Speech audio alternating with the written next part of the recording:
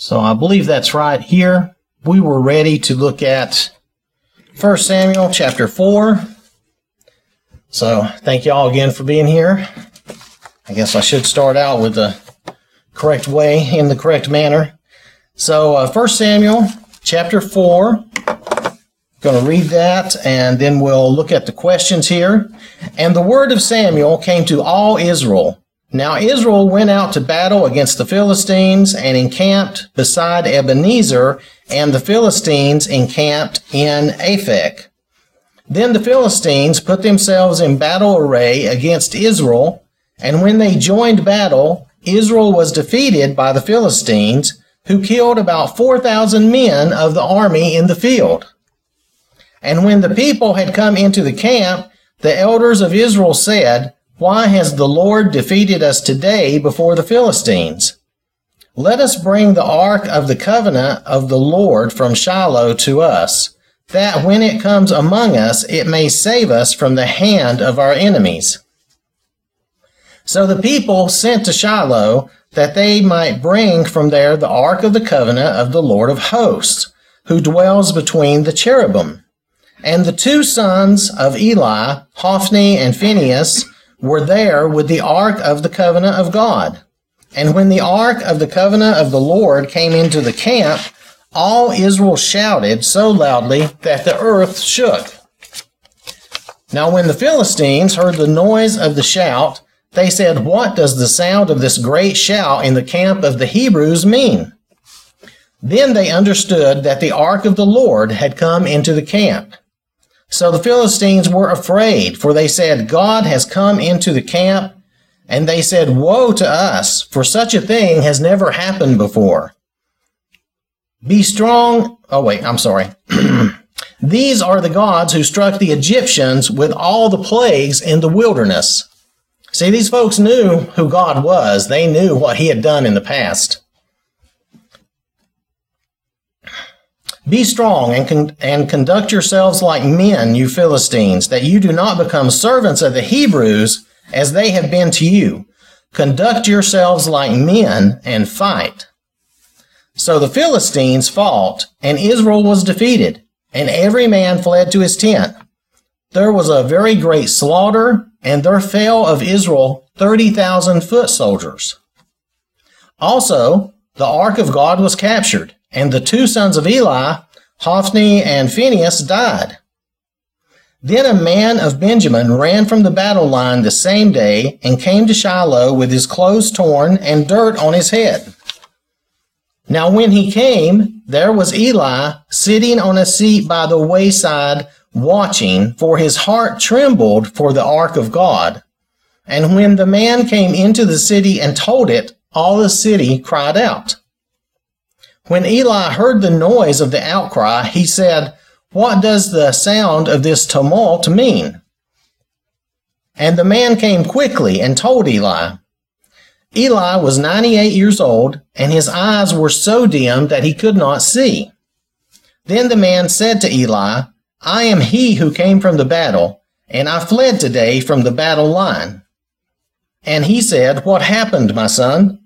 So the messenger answered and said, "Israel has fled before the Philistines, and there has been a great slaughter among the people. Also your two sons, Hophni and Phinehas, are dead, and the ark of God has been captured." Then it happened, when he made mention of the ark of God, that Eli fell off the seat backward by the side of the gate, and his neck was broken, and he died. For the man was old and heavy, and he had judged Israel 40 years. Now his daughter-in-law, Phinehas's wife, was with child, due to be delivered, and when she heard the news that the ark of God was captured, and that her father-in-law and her husband were dead, she bowed herself and gave birth, for her labor pains came upon her. And about the time of her death, the women who stood by her said to her, "Do not fear, for you have borne a son." But she did not answer, nor did she regard it. Then she named the child Ichabod, saying, "The glory has departed from Israel. because the ark of God had been captured, and because of her father-in-law and her husband. And she said, the glory has departed from Israel, for the ark of God has been captured. So if we look at our first question here, and if we have a reference here, how does Judges 13:5 relate to the times of Samuel? Now, I have the reference here, Judges 13:5.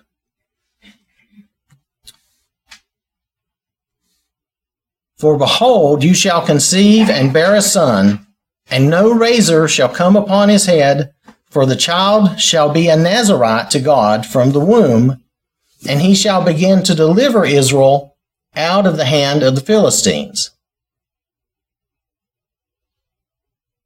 So, Samuel was going to take the lead to deliver Israel from the Philistines. right. Just this was originally about Samson, and we know that Samson fulfilled that, right, while he was judging Israel for those, I think, 20 years. So now, this falls to Samuel, who also, we know, has been a Nazarite from the beginning. His mother made that vow for him. So now he will take over that job of delivering Israel from the Philistines. So number 2, explain the situation found in this chapter in light of chapter 4, verse 9, and chapter 7, verses 13 and 14. And if you look even at chapter 4 and verse 9, which we read, I think that really gives you the idea there.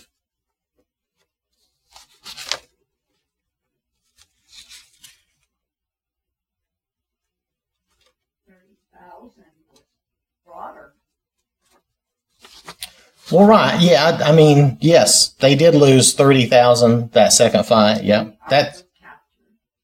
And the ark was captured, right? But the situation here that they're looking for, okay, what they're looking for, that's okay.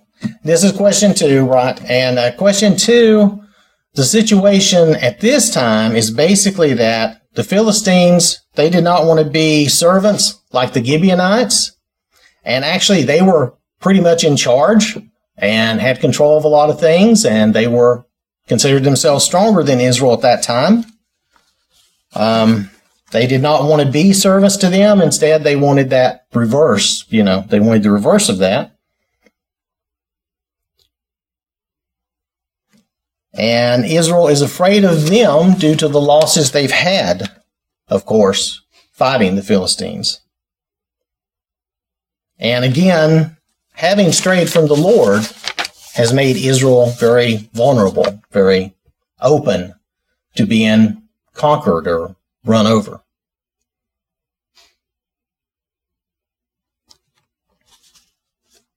So, number 3, what was the result of Israel's first encounter with the Philistines? They were defeated. They were defeated, right. And they lost what?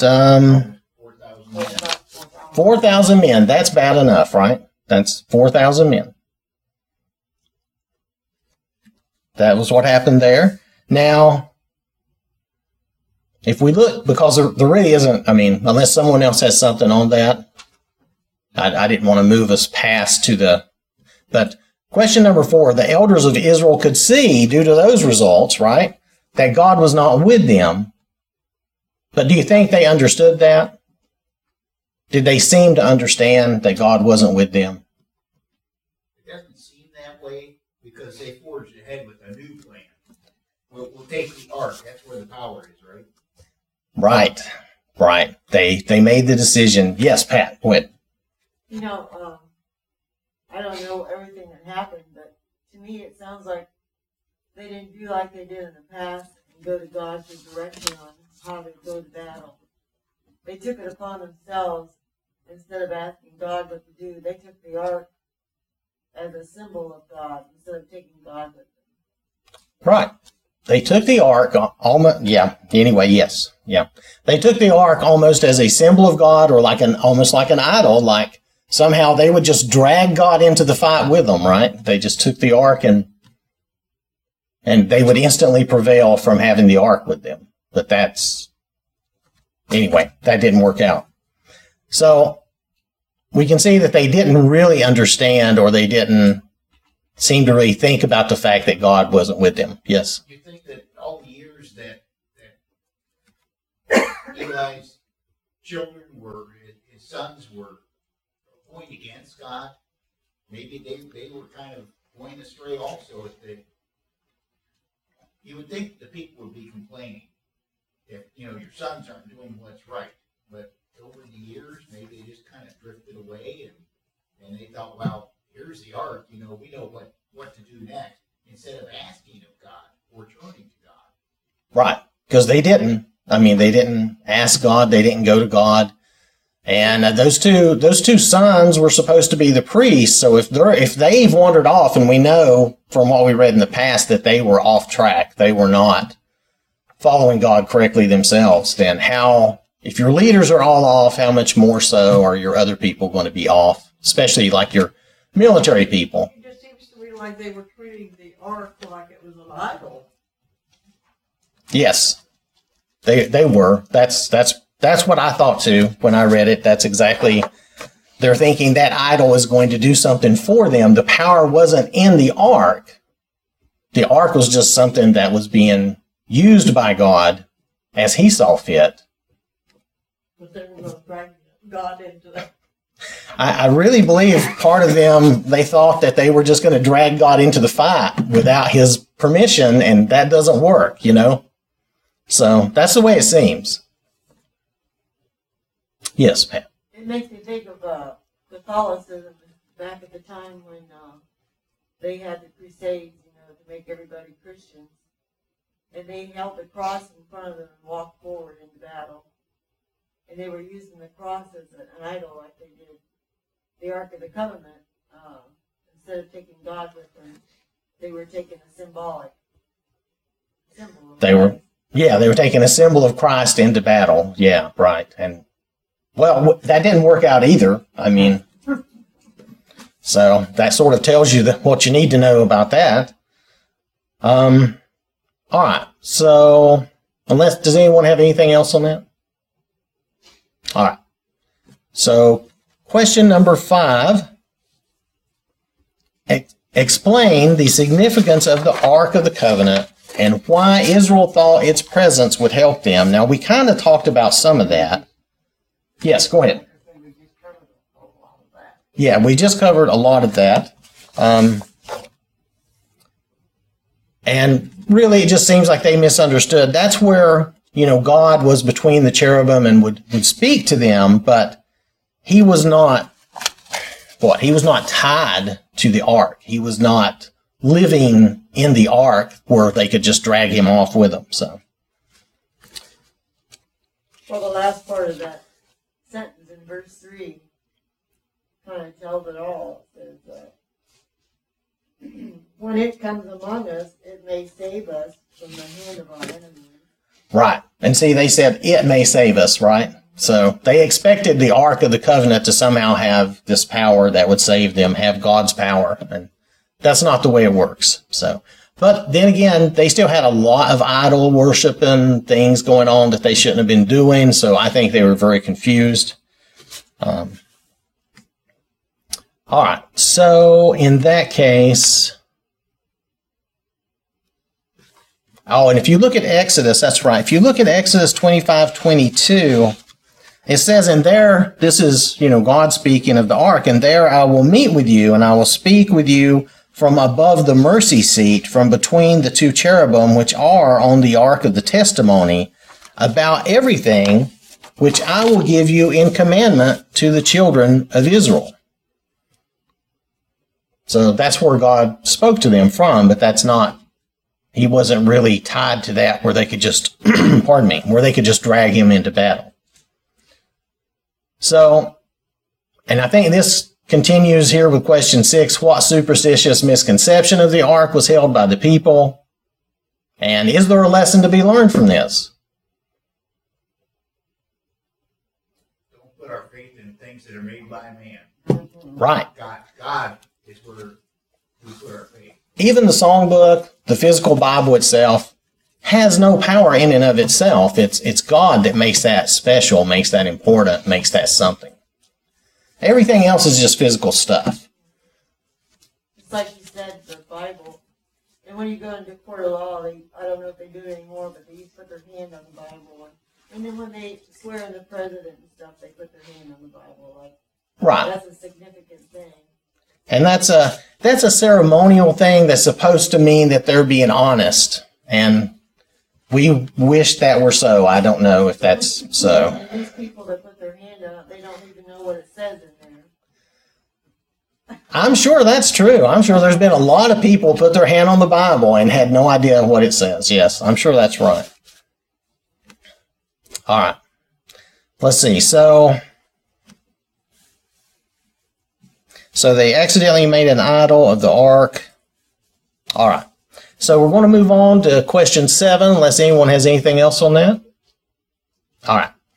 What is meant by the order, conduct yourselves like men? Now, this is in verse 9, and they have a comparison. I'm not sure but we'll see. If you look at verse 9, what's meant by that order?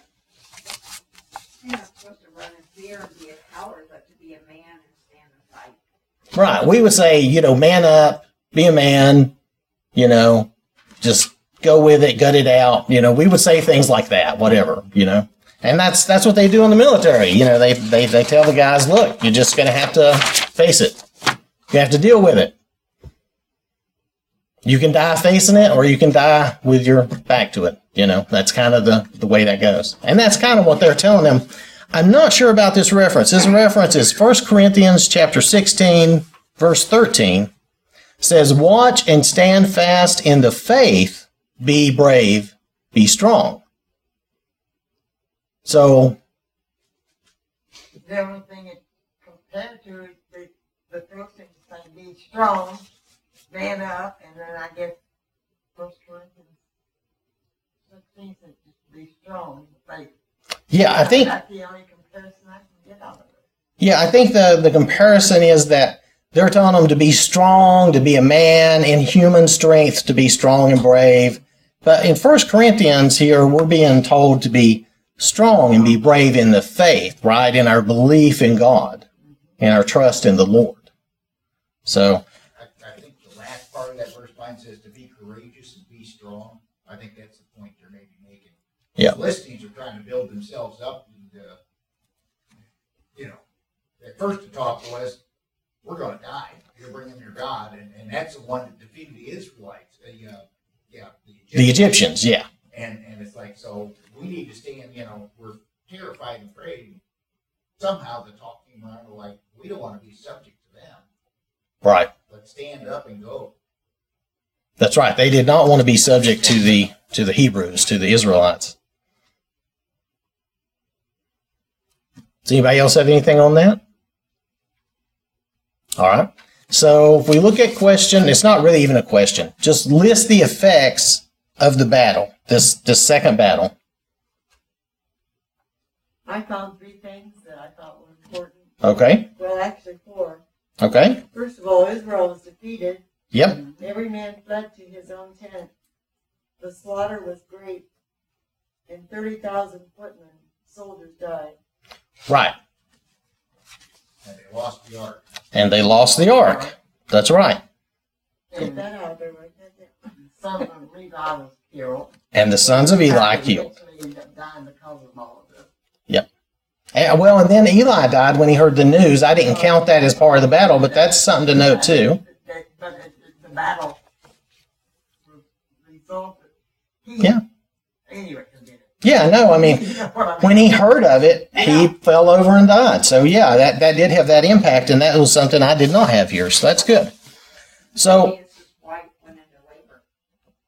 oh yeah, and and when she heard that, yeah, okay, she was distraught, and her labor pains came upon her. There was something else. So, but you'll notice one thing the defeat was worse this second time. The first time, what did they lose? 4,000 guys, which is bad. Yeah. Not like you could spare 4,000 people, you know. But this time they lose 30,000 people. I mean, and that's because they were treating the ark as an idol and, you know, trying to drag God into the battle. And that definitely did not work. So, and plus all the other things that everybody mentioned is right.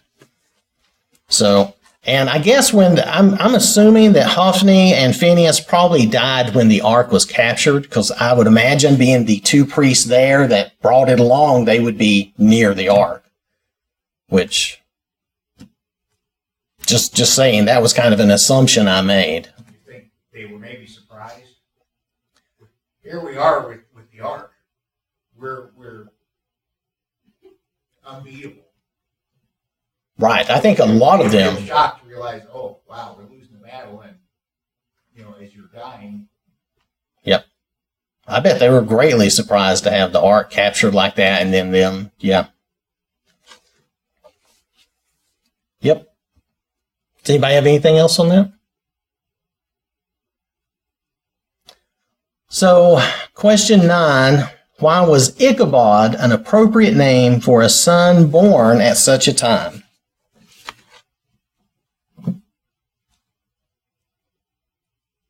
And it ties into the name of Ichabod. It means no glory.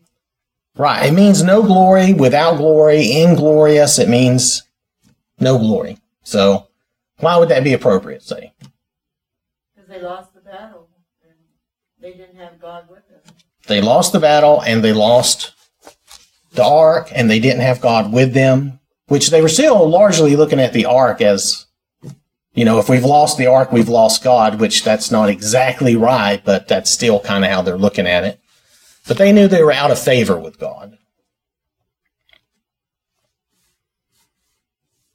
Let's see. So, what would this battle show about the Ark of the Covenant? If you were going to learn something about this in that battle, what would it be? It didn't keep them from, it didn't give them a chance to win. I mean, there was no significance at all.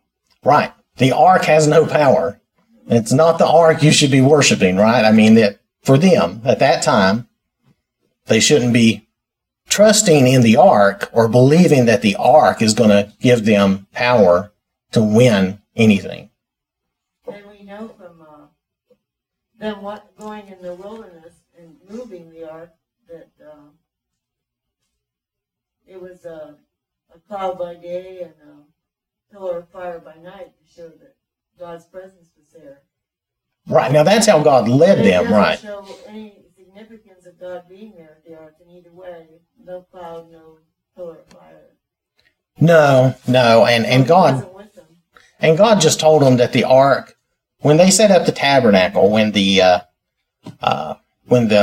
pillar of fire or pillar of smoke would stop and they would set up the tabernacle, then that's when God was saying, then he would speak to them from between the cherubim of the mercy seat or the lid of the ark.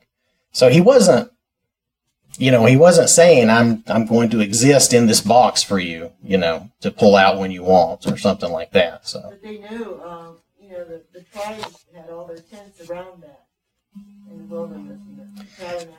Yeah, they did. They could look up and see that cloud, and they knew God was in there. They did. And at night they could look up and they could see the pillar of fire. It wasn't moving. In other words, they would stay there because God was there. Right. They stayed. They only moved when God moved. They stayed as long as he stayed there. So, God never told them to move that ark.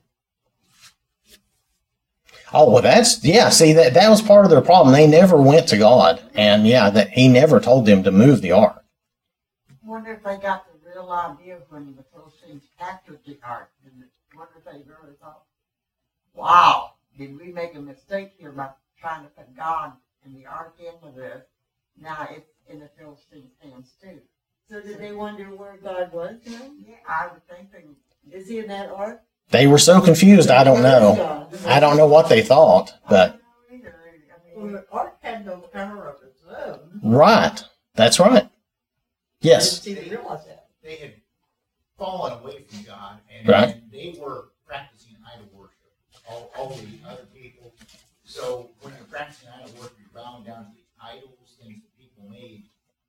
I don't know. I didn't think about it until just now. It's been years that have passed since probably the ark was used with any significance because of the people everybody turned away. I don't know how many years have passed, but they started looking at the ark as like an idol. Another idol. Because they wanted to take it in. That makes sense. Yeah, because it sat, I don't know how long it sat in Shiloh. The tabernacle and the ark just there. I don't know. I don't know how many years it sat there. So. Wasn't it captured again then by the Babylonians? Oh, is it? Yeah, I think it's captured again. That probably is. That sounds right. Yeah. I don't remember exactly where or how that works, but yeah, that sounds correct. Well, we'll get more into this next week. Our time is up, and I will try to be more timely next week. But, well, at least we did get through chapter 4, though, so we're ready for 1 Samuel chapter 5 next week.